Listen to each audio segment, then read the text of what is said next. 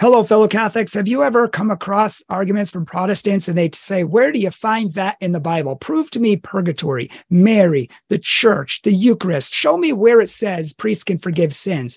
So naturally, you're going to go to verses like John 20, 21 through 23, where Jesus gives his priests the authority to forgive sins. But then all of a sudden, Protestants have a response and you're like, uh-oh, now what do I say? I gave them the verse, but that's all I got. Well, now there's a great new book out and it's called Meeting the Protestant Response. And it's actually giving responses to what the Protestants are going to respond to our verses. So if you've ever had the choice or the argument with a Protestant and you say something to them and they always come back and say something to you, but then you don't know what to say, well, now you can, because this book is amazing. And I have a wonderful guest on. He's a Catholic Answers apologist, and his name is Carlo Broussard. And this is his new book, and I highly want to recommend it. I've been doing apologetics for well over 2 decades now. I've done street evangelization, church evangelization, anything you can think of. I've talked to thousands of people. I've heard every argument. And this book is really good. It actually brings up a lot of the most popular arguments and it teaches you to answer them and very clearly and concisely. So I highly recommend this book. And he's going to be talking about this and giving some of the arguments to the Protestant objections today. And if you don't know Carlo, he is a full-time staff apologist at Catholic Answers, and he is a international speaker who speaks around the world on apologetics, biblical studies, theology, and philosophy. In fact, he holds 2 degrees in theology and 1 in philosophy, and he's working on his PhD right now in philosophy as well. So, he's studied a little bit these things. He's published countless articles, authored numerous books, including Meeting the Protestant Response. So thank you for joining us on our channel today, Mr. Broussard. We really appreciate it, and we want to welcome you to our show. Brian, thanks for having me, man. I'm looking forward to it. Absolutely. What's the name of your first book? So the first book is called Prepare the Way, Overcoming Obstacles to God, the Gospel, and the Church, that basically coaches you in strategies on how to help unbelievers and skeptics overcome certain intellectual and emotional obstacles that might stand in the way from them encountering Christ. The second book was Meeting the Protestant Challenge, yes, which was sort of the first Protestant Catholic book that I wrote, and then Meeting the Protestant Response is sort of an analog follow-up to it. But Meeting the Protestant Challenge addresses 50 challenges posed to us by Protestants that take the form, how can the church teach X when the Bible says Y? So it's an alleged contradiction between what we believe and a particular Bible passage. And then I go through those challenges and show why the particular Bible passage does not conflict with the Catholic belief, and show that the Catholic belief in that Bible passage is actually compatible rather than contradictory. My third book was Purgatory is for Real, Good News About the Afterlife for Those Who Aren't Perfect Yet. And then I suppose the title and the subtitle pretty much captures what that book is about. And then my fourth book here recently that we're going to talk about today is Meeting the Protestant Response, How to Answer Common Comebacks to Catholic Arguments. And you just laid it out beautifully there, Brian, in capturing basically what I'm doing in this book. Yeah, because a lot of times it's very helpful. For example, I was talking to a Protestant once, and he said, Jesus saves you. Sacraments don't save you. Baptism doesn't save you. And he's going down the list. And I said, actually, baptism does save you. 1 Peter 3:21 says baptism saves you. And he's like, no, it doesn't say that. I said, could you open up your Bible and read it to me? And he looked it up and he read it out loud to me. And he said, well, that's not what that means. And that's a common response. And a lot of times Catholics themselves can't go deeper. And I think that's why this book is such a gem, because it teaches you to go deeper and it teaches you to understand these. You exegete these passages, I think, really, really well. And as I told you before the show, I even learned, some things in this book. And I really enjoyed the way that you did this. You took arguments that I know people use because I hear them all the time, and then you teach us how to answer them. So why don't we show people how to do that? Without further ado, why don't we get into some of these? Yeah, let's do it. So one of my favorites is, I guess the first one I'd like to bring up is John 3:5, refers to, baptism. We say that it's being born of water and the Spirit, baptism, but many Protestants say that the water doesn't refer to baptism. It refers to our mother's womb and our biological birth. So you're born in your womb with your mother, but then the second birth is a spiritual birth. Like, what would the Catholic response be to that? Yeah, well, the first answer or response that I articulate in this particular chapter in my book, Brian, is that the context, both the immediate or you might say the proximate context and the wider or more remote context, reveals that both water and spirit together constitute the second birth. So if you look at our Lord's words themselves, he speaks of the second birth or the birth from above or to be born again as including both water and spirit. So there's no division between the two. If Jesus would have meant that the water refers to our first birth or our biological or natural birth, he would have said, you must be born of water and then born of the spirit. But Jesus doesn't say that. Both water and spirit together constitute the second birth from above or the supernatural birth. But even if we look at the wider context, I think we have evidence that water and spirit together constitute the second birth, which we associate with baptism. So if you consider, for example, the images of spirit and water together constitute the event of Jesus's baptism, which John hints at in John chapter 1, verses 29 through 34. And that's just two chapters. So that's establishing the context of the born again discourse. In John chapter 3, verse 23, John the evangelist records how John the Baptist was baptizing at Enon near Salim. So there you have another reference to baptism preceding the born again discourse. Then if we go to the immediate context following John 3:5 and John 4:1 through 2, we're told that the apostles went about baptizing. So we have baptism consisting of water and spirit in Jesus' baptism, the mention of baptism both before and after the born again discourse. And so given that immediate context and the wider context, we have good reason to conclude that both water and spirit together constitute the second birth or the birth from above, rather than this idea that the water refers to our first natural birth and then the spirit alone refers to our second birth. The second answer or response to this Protestant comeback, Brian, is that it fails to see the allusion to Ezekiel's prophecy that was seen for first century Jews as an eschatological baptism. So notice how when Jesus is talking to Nicodemus, Jesus replies to Nicodemus and says, are you a teacher of Israel and yet you don't understand this? There in verse 10, as if Nicodemus, being a teacher of Israel, knowing the Jewish scriptures, should know what Jesus is referring to when he speaks of being born anew of water and spirit. So Jesus is implicitly hinting at the Jewish tradition. So what Jewish tradition might that be? Well, as I point out in my book, I propose it's Ezekiel 36, 25 through 27, which is a prophecy of how God will give a new heart to his people. He will give them a new spirit that he will put within them. He will take out the flesh of heart of stone and give a heart of flesh. He will put his spirit within them. And we're told that he will clean them from their uncleanness and sprinkle them with clean water. So in Ezekiel's prophecy, you have the imagery of water, renewal, and the spirit. And so those three images are present in Ezekiel, and that serves, Brian, as the Old Testament backdrop against which Jesus speaks of being born anew by water and spirit, and saying that Nicodemus should know about this and should know what he's referring to.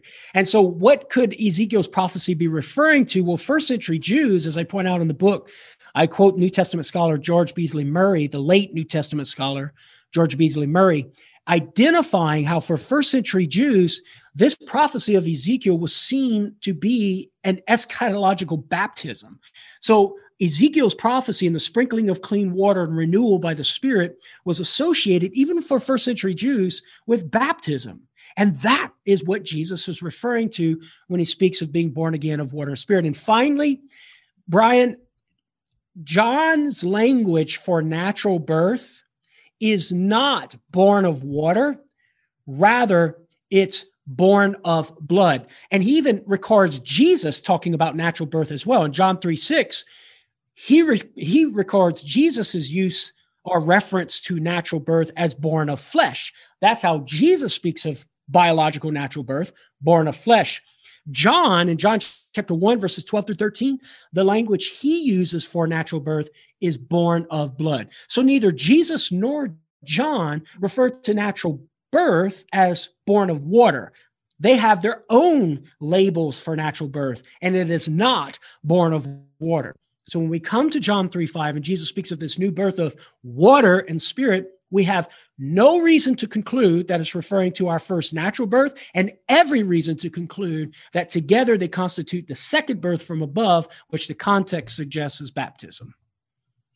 Yes, excellent. And I thought that was a great treatment. And I want to let you all know out there that this is just one objection to this argument. There are more, but we don't have time to cover all of them. So if you want to see all the objections and how to counter them, please check out his book, Meeting the Protestant Response. Because, I mean, even in that chapter, you bring up one of my favorite verses, is Romans 6, verses 1 through 11. And even after that, but it talks about how we die with Christ. In fact, First Timothy says, if we don't die with Christ, we're not going to live with him in heaven.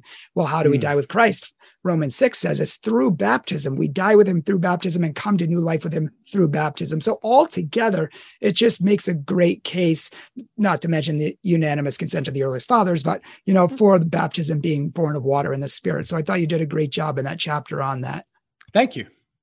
Appreciate it. Absolutely. So would you mind talking about the Immaculate Conception? I enjoyed that. I enjoyed all your chapters. This was like, I don't do this too often. When I have a book and I'm about to read a chapter and I'm like, oh my gosh, this chapter looks good too. Oh my gosh. And I couldn't choose which one I wanted to read first. And so people, even if you don't want to read the whole book, this book is perfect. Everyone should have it in their library because it's a reference book. If someone says something to you that you don't know, you go get the book, you read that piece of the chapter, and then you have the comeback. And so you don't have to read through the whole thing straight away, although you can and should if you want to know your faith. But it could also be a reference book in your library. So I highly recommend it for that. In regard to the Immaculate Conception of Mary, many Protestants would say it's completely unbiblical. This is what we hear. It's not in the Bible. It's not biblical, and it has no biblical basis whatsoever. But we disagree. We think there is some biblical basis, and you mentioned such in your book. Can you talk about Genesis 3:15 that you go through? Yeah, so Genesis 3:15, known as the Proto-Evangelium, or the first good news, the first gospel, is that passage where after Eve falls, God speaks to the serpent or the devil and says, I will set enmity, which means separation, between you, the devil, and the woman, between your seed and her seed. And he shall, referring to the seed of the woman, he shall crush your head and you shall bruise his heel. And throughout our theological tradition, Christians have viewed that passage primarily as a reference to the Messiah to come, whom we know to be Jesus Christ, but also seeing the woman as a reference to Mary, the mother of the Messiah. And it's often been interpreted or reflected upon and exegeted as in the following way. The enmity that God sets between Satan and the woman suggests or provides a biblical convergence with the Catholic understanding of Mary's Immaculate Conception and sinlessness, the opposition that Mary would have with the devil given her Immaculate Conception, freedom from original sin, and sinlessness, remaining sinless throughout the rest of her life. Now, our Protestant friends have some comebacks to that common Catholic reading of the text. One says that the enmity that is spoken of here does not entail the complete enmity or opposition and separation that Catholics need in order to root her sinlessness in this passage. And so one example that's appealed to is believers in the world, right? I mean, because one way of reading this text is that the seed of the woman refers to believers, Christian believers, and that the Christian believer is going to be set in opposition from the devil. But the enmity that believers have with the devil, that does not entail complete enmity. We're not all immaculately conceived. We're not all sinless. So some will argue that the enmity here is not enough separation and opposition from the devil that we would need as Catholics in order to say that Mary is this new woman separated from the devil in a complete way, both immaculately conceived and remaining sinless throughout her life.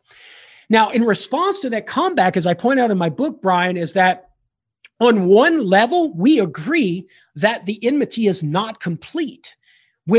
Insofar as the woman is referring to Eve and her offspring that will be in opposition to the devil and his offspring, there is not complete opposition and separation. There is some separation and opposition with the devil and his lineage and his offspring, but not a total. So we agree on one level of interpretation, but we also acknowledge that there are multiple layers of meaning when we're talking about prophetical text.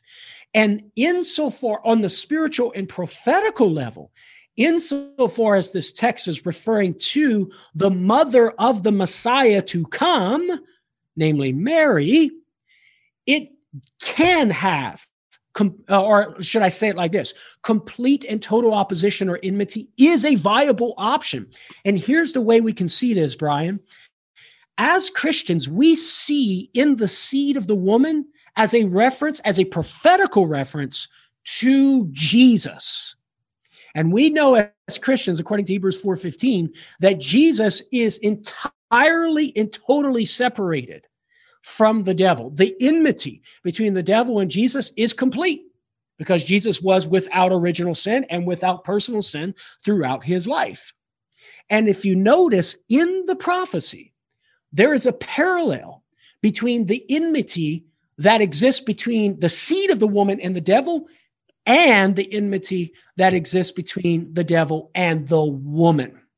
And given that parallel between the enmity between the devil and the seed and the devil and the woman, we're able to conclude that the enmity between the devil and the woman is of equal value to the enmity between the devil and the seed of the woman, insofar as it's going to be complete. Now, theologically, we can prescind from that and understand that the enmity is going to be, although both complete with regard to Mary and Jesus, is going to be different, right? Because Jesus is the Word incarnate, and so his enmity and his separation from the devil is of a different and unique manner or mode than the enmity set between Mary and the devil. So there's going to be a difference between Jesus and Mary, but insofar as the enmity is complete, we can affirm that on the prophetical level of interpreting this text. And that, Brian, gives us a biblical convergence with the tradition that we have as Catholics concerning Mary's Immaculate Conception and her sinlessness throughout her life. Thank you very much. And there's so much more that could be said on that topic. I mean, just scratching the surface, but explained very well. Speaking about Mary, nowhere in the Bible does it say you should pray to Mary. And nowhere in the Bible does it say you should pray to saints, or at least that's what we're told, right? And people will say, show me in the Bible where it says to pray to saints. And usually the go-to verse is Revelation 5:8, where it says that, you know, the people in heaven offer the saints the incense to God or to the Lamb. And many people say, well, that's not the actual, you know, saints, or that's not our prayers, or that's not, you know, they have a lot of different objections to that. What is one of the most popular objections to that, and how could that be answered?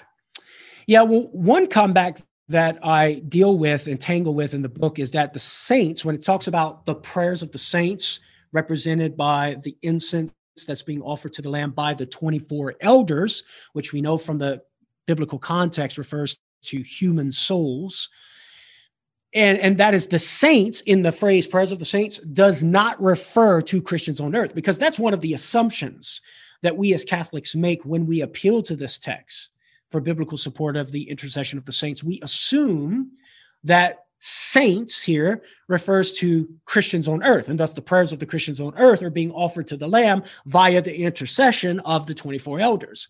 But that's an assumption that some Protestants will challenge. For example, one Protestant apologist by the name of Matt Slick challenges this assumption, saying that the saints refers either to the living creatures surrounding the Lamb, like the angelic beings, or the 24 elders who surround the throne of the Lamb, rather than Christians on earth. So in response to that comeback, one thing I point out is that prayers of the saints can't refer to the 24 elders themselves. The saints can't refer to the 24 elders themselves, because the prayers of the saints is distinct from what the elders are doing in worshiping the Lamb. The prayers of the saints is that which the elders offer to the Lamb in the form of incense. So the saints can't refer to the 24 elders. But I think, Brian, there are some positive reasons that we can give why saints refers to Christians on earth. It is a reasonable interpretation. It is reasonable to interpret the saints as a reference to Christians on earth. Number one, the overwhelming use of the term saints, or hagioi in Greek, in the New Testament refers to Christians on earth. And whenever some might say it is being referred to Christians in heaven, it's ambiguous. And that's in St. Paul's letter to the Colossians. So we have immediately the overwhelming use of the term saints is used for Christians on earth. So that's going in our favor of interpreting saints as a reference to Christians on earth. Secondly, the Bible associates incense with the prayers of the faithful on earth. You can check out Psalm 141, verse 2 for that. So we have that going for us. Incense represents prayers of faithful on earth arising up to heaven. And then check this out, Brian. In Tobit chapter 12, verse 15, we have that phrase explicitly used, prayers of the saints, and it's in reference to the prayer of Tobit and his daughter-in-law that the angel Raphael offers to God in heaven. Now, somebody's going to immediately counter and say, well, Protestants don't accept Tobit as the inspired word of God, and that is true. But it still has value for us, Brian, because it provides for us an insight as to what a Jew like John, writing the book of Revelation, would have had in mind when talking about, quote unquote, prayers of the saints. In the Jewish tradition, prayers of the saints refer to prayers of God's people here on earth arising up in heaven. And this would even make more sense out of Revelation chapter 8, verses 3 through 4, where John tells us the angels in heaven are doing exactly what the 24 presbyters are doing in Revelation 5:8, offering up the prayers of the saints in the form of incense. Maybe that's Raphael, perhaps.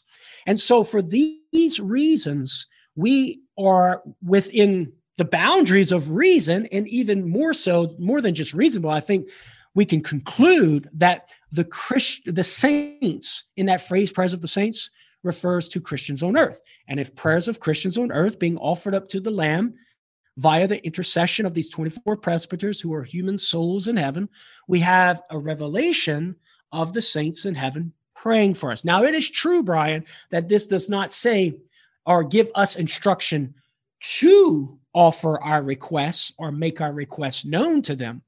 But given the biblical evidence that they pray, it's reasonable for us to make our requests known for them. Exactly how St. Paul, I think it's in Romans chapter 8, I point this out in my book. St. Paul teaches us that the Holy Spirit intercedes for us, Brian, but never does the Bible instruct us to ask the Holy Spirit to intercede for us. But it doesn't follow from that we should not ask the Holy Spirit to intercede for us simply because the Bible never instructs us to do so. Given the revelation that the Holy Spirit intercedes for us, it's reasonable for us to make our requests known to him. Similarly, given the biblical revelation that souls in heaven pray for us here on earth, it's reasonable to conclude that we could and should, and it's a good and holy thing, to make our requests known to them. And I think that's a very problematic aspect of Bible-only Christianity, is that some people feel that the Bible has to say every last thing in order for it to be true. But that leads to problematic elements as well, such as sola scriptura and other such things. Because one point there is, the counter is that, well, there's no explicit instruction for us to make our requests known to them. Well, that presupposes or assumes a particular belief, namely that if the Bible does not give us explicit instruction to do something as a Christian, then we ought not to do it. But that's a belief itself that is not articulated in sacred scripture. That's a belief that's held according to a common tradition among those particular Christians. Yeah, and that leads to a whole host of problems, like Right. worshiping in a church versus somebody's house, using guitars and microphones in church rather than cymbals and whatever the Old Testament instruments were. All these things that the Bible doesn't specifically say you can use. So it's not really a good way to exegete or interpret the Bible. And I think people should really consider that. But that's a whole nother topic. I'll stop there. I was going to go off on a tangent, but let's go on to another one. I always get into discussions about the authority of the church. Peter, clearly he has authority from the beginning of the New Testament to the end. He is mentioned 195 times, whereas St. John's mentioned like 29 times and St. James 16 times, and the others a lot less. And we can see his authority. But one of the ways that Protestants try to downplay that authority is the Council of Jerusalem in Acts chapter 11. And did I say 11, Acts chapter Acts 15. Acts 15. You said 11, yeah, I was but it's being 15. dyslexic. 11:15. That was on my mind. And they try to say that James was the one who ran the council in Acts 15. And they said that he was the one who had authority. He was the spokesman. He's the one who made the judgment, whereas Peter really didn't do much. But is that really an accurate understanding of Acts 15, especially Acts 15:11? Yeah, well, my answer would be no. It's not an accurate reading of the text. I would conclude, as I point out in my book, that Peter indeed does have the role of leadership, or should I say this? Peter exercises a supreme authority at the council, because we can affirm and concede that James has a role of leadership at the council, given the historical evidence that he was the bishop of Jerusalem at the time. But that does not mean that he has a superior authority over Peter. Peter still exercises a unique role of leadership over the whole church. And he does this by, number one, taking the initiative to settle the theological dispute as to whether grace or circumcision saves us. James does not. If James were the supreme leader of the early Christian church, he would have been the one to take the initiative to settle the debate. He does not. Peter does. But not only does Peter take the initiative, he doesn't just take the initiative to raise the issue. He takes the initiative to settle the issue. And this provides for us the opportunity to see the contrast between Peter's speech in verses 7 through 11 and James's speech. Because when Peter takes the initiative to engage the theological debate, the content, first of all, of his speech is one of divine revelation. He declares what is divinely revealed concerning our salvation. Contrast that with what James proposes later in the narrative, where he proposes things that have a pastoral orientation of how to unify Jewish and Gentile Christians and how to help them get along in the first century church concerning certain disciplinary precepts. So the content of the two speeches stands in stark contrast. But even further, Brian, Peter takes the initiative to say something about divine revelation, but he presents it as a doctrinal statement, rather than a mere opinion. He says, we believe. He speaks on behalf of the whole Christian community, saying, this is what we believe, declaring it to be so. Contrast that with James, who actually offers his ideas for consideration. He says in verse 19, therefore 19 through 20, therefore my judgment is that we should not trouble those of the Gentiles who turn to God, but should write to them. Now, this is after Peter had already declared the matter. This is after Paul and Barnabas had recounted their missionary journeys. And then James, affirming what Peter says, Simeon hath declared, goes on and says, therefore, my judgment. Notice Peter said, we believe. James says, it's my judgment that we should not trouble the Gentiles who turn to God. We should write to them. The Greek there for judgment has the connotation of a preference, an opinion, or to think about or to consider. that stands in contrast to what Peter declares in an authoritative way to settle the dispute. And so I think that these things need to be taken into consideration in order to see that although James exercises a role of leadership, his authority is subordinate to the authority that Peter exercises in declaring the truth about how a man is to be saved. And at no point in the narrative, Brian, does anybody respond to Peter and say, "Who are you to declare to us what is the truth of the matter?" Nobody questions Peter's judgment on the matter. Everybody accepts it, and then they move on, switching gears to what they need to do concerning pastoral issues of reconciling new Jewish and Gentile converts to Christianity. Yeah, 100%. And what I find interesting is that the whole passage starts out by saying there was a big debate among it, and people, the elders and the apostles, would not even listen to Paul and Barnabas. I mean, if you're going to listen to anybody, like they wouldn't even listen to them. But then Peter stands up, says what we believe authoritatively. And then I love verse 12. It just says they fell silent. Nobody else had anything to say after he talked. That's right. That's right. Acts 15, 1-2, that's what you're referring to. There was, Luke tells us there was no small dissension, right? Where Paul and Barnabas were trying to convince the Judaizers of the truth of the matter, but they couldn't settle the debate. They did not see themselves as having the authority to settle the debate. So Luke tells us they took it up to Jerusalem. Then Luke affirms again in verse 6 of Acts chapter 15 that there was a lot of debate going on, subsequent to which, in verse 7, Peter rises and declares the matter. And you pointed out in verse 12 there, and they all fell silent.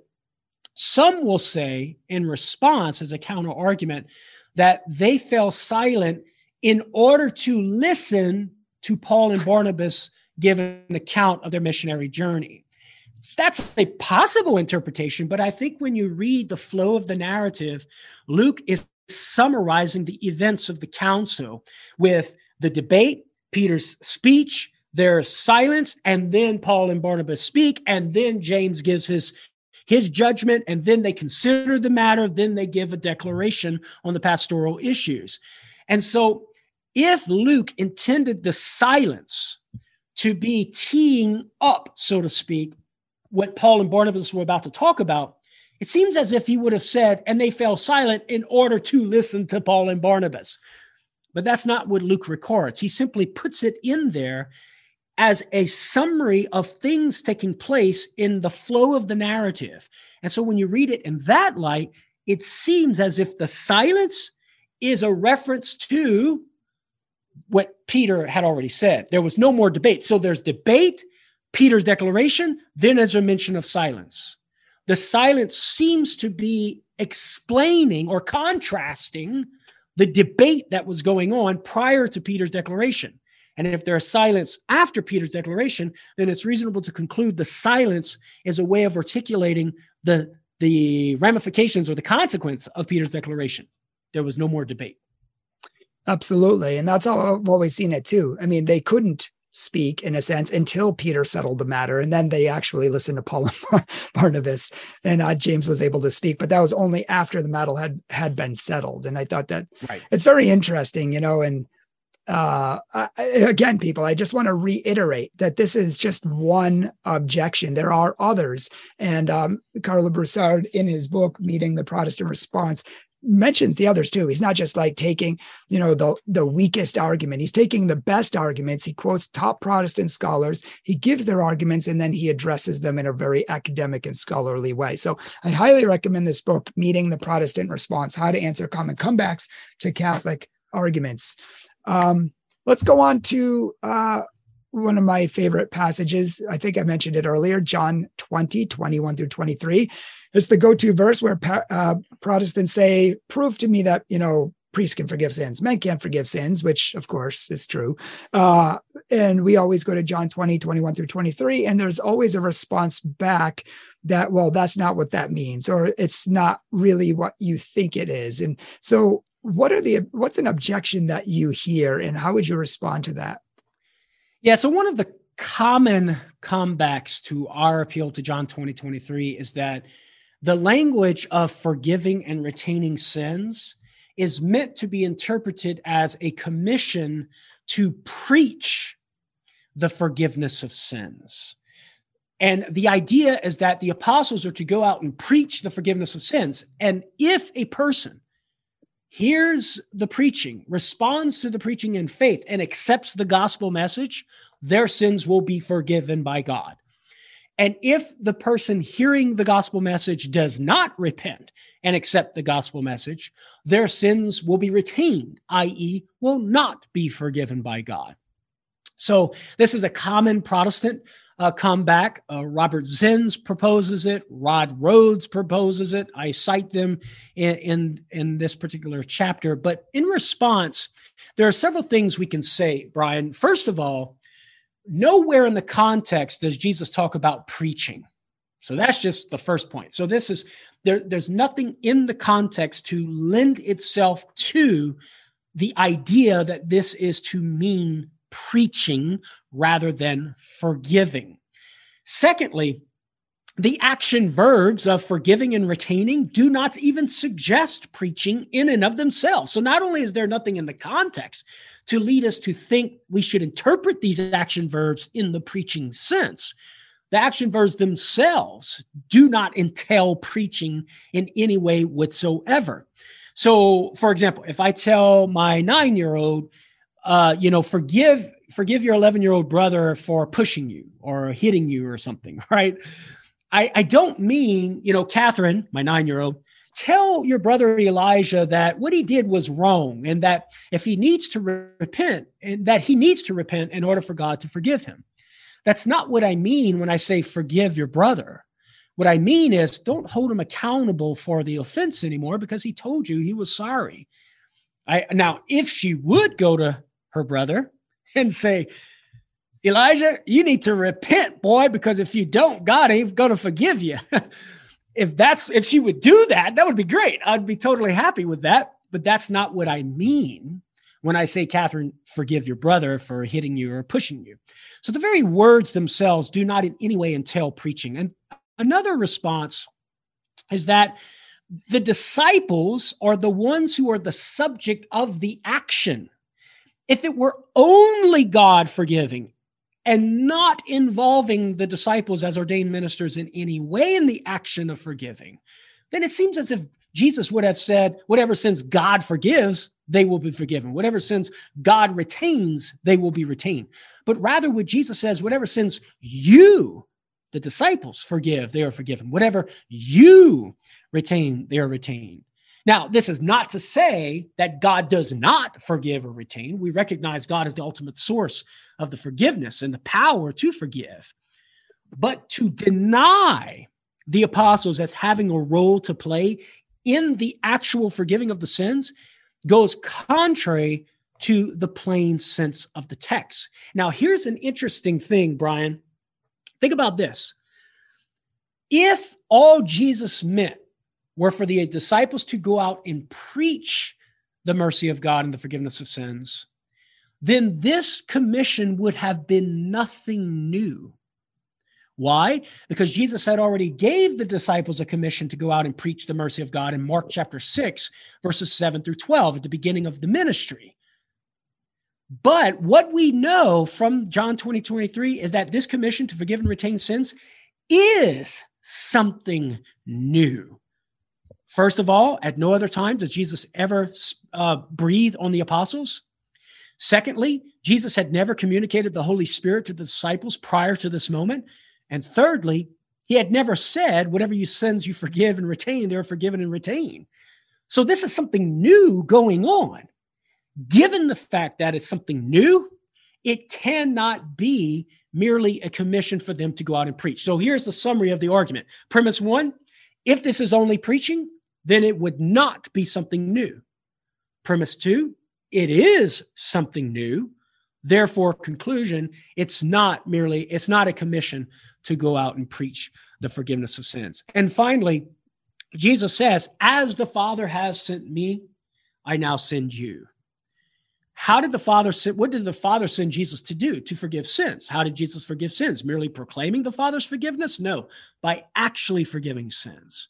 And Jesus makes it clear that he's sending the disciples to do the very same thing that the Father sent him to do, to actually forgive sins. And just lest there's any confusion or ambiguity, Jesus specifies exactly what they are to do, as the Father sent him to do, forgive and retain sins. So these are ways in which I would respond to this common Protestant comeback and show that the Catholic interpretation of John 20:23 as a reference to the sacrament of reconciliation is strong, and it remains standing despite the Protestant comeback. Yeah, and I think it was your book where you rightly mentioned that the Greek word to send means to send with the same authority. He's not just sending them, willy-nilly. It's with his authority.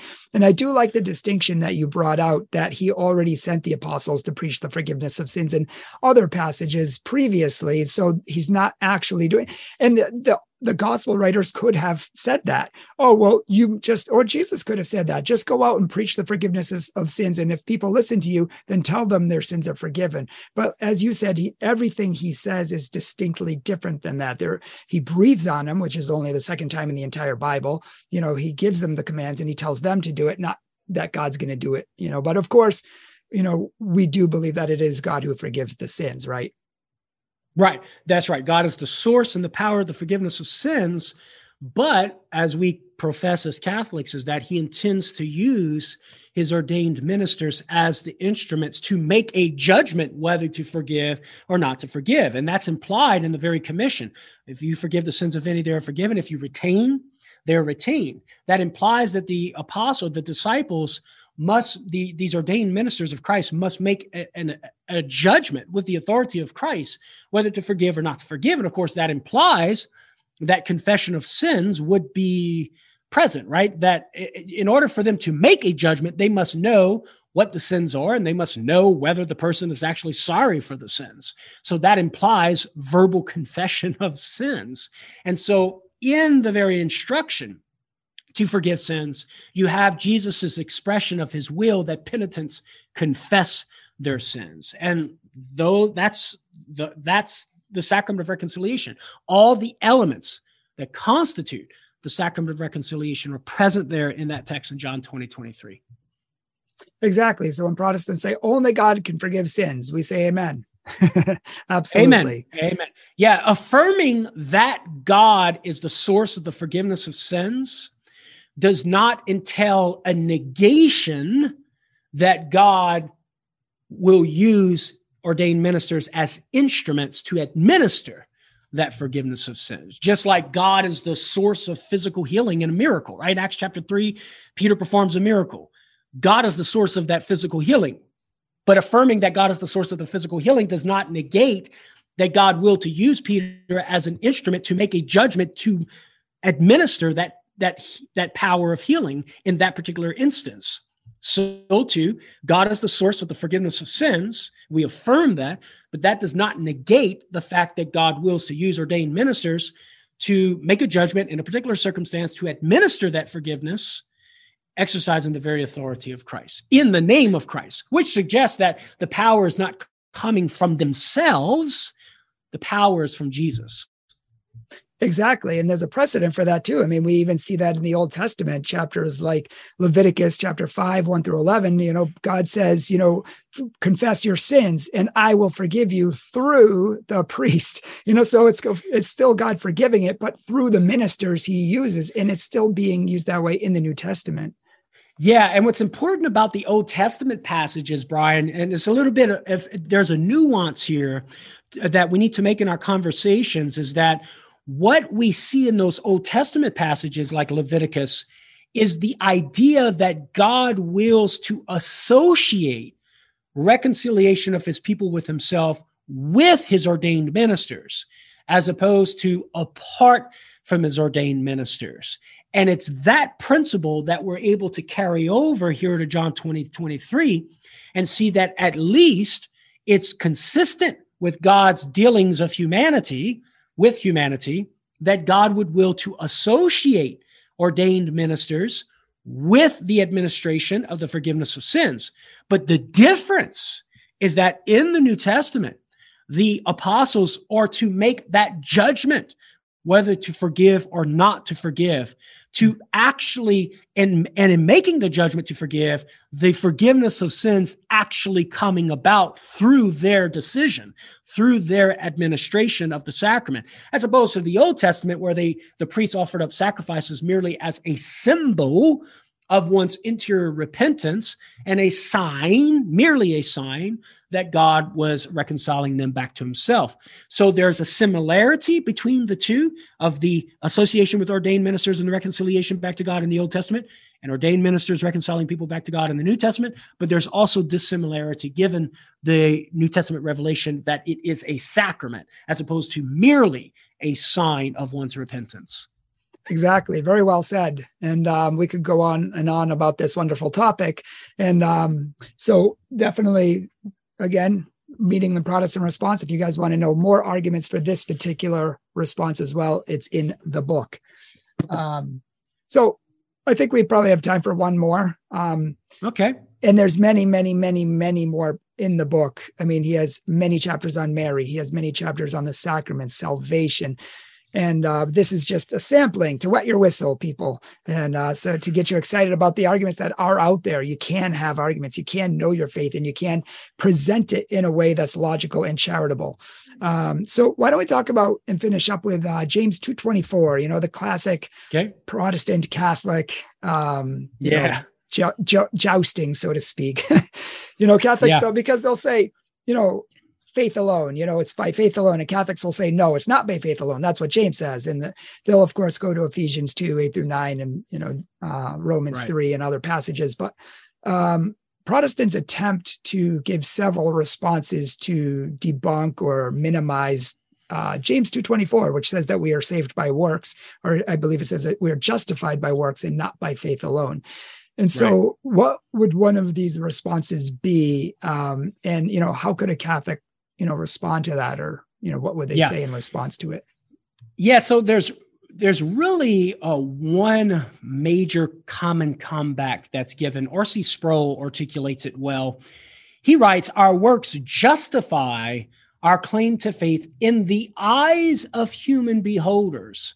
Such justification or vindication is not necessary for God. So the idea is, hey, listen, you Catholics, when you appeal to this passage, you're assuming that the justification that James is referring to is a justification in relation to God. But actually what he's referring to is a justification in relation to men. And the passage they often appeal to is James 2:18.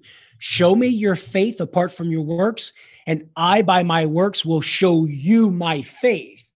So rather than it being a justification in relation to God, it's a justification or salvation or being justified as perceived by men. Like men are able to know that I am in a right relationship with God or I am saved.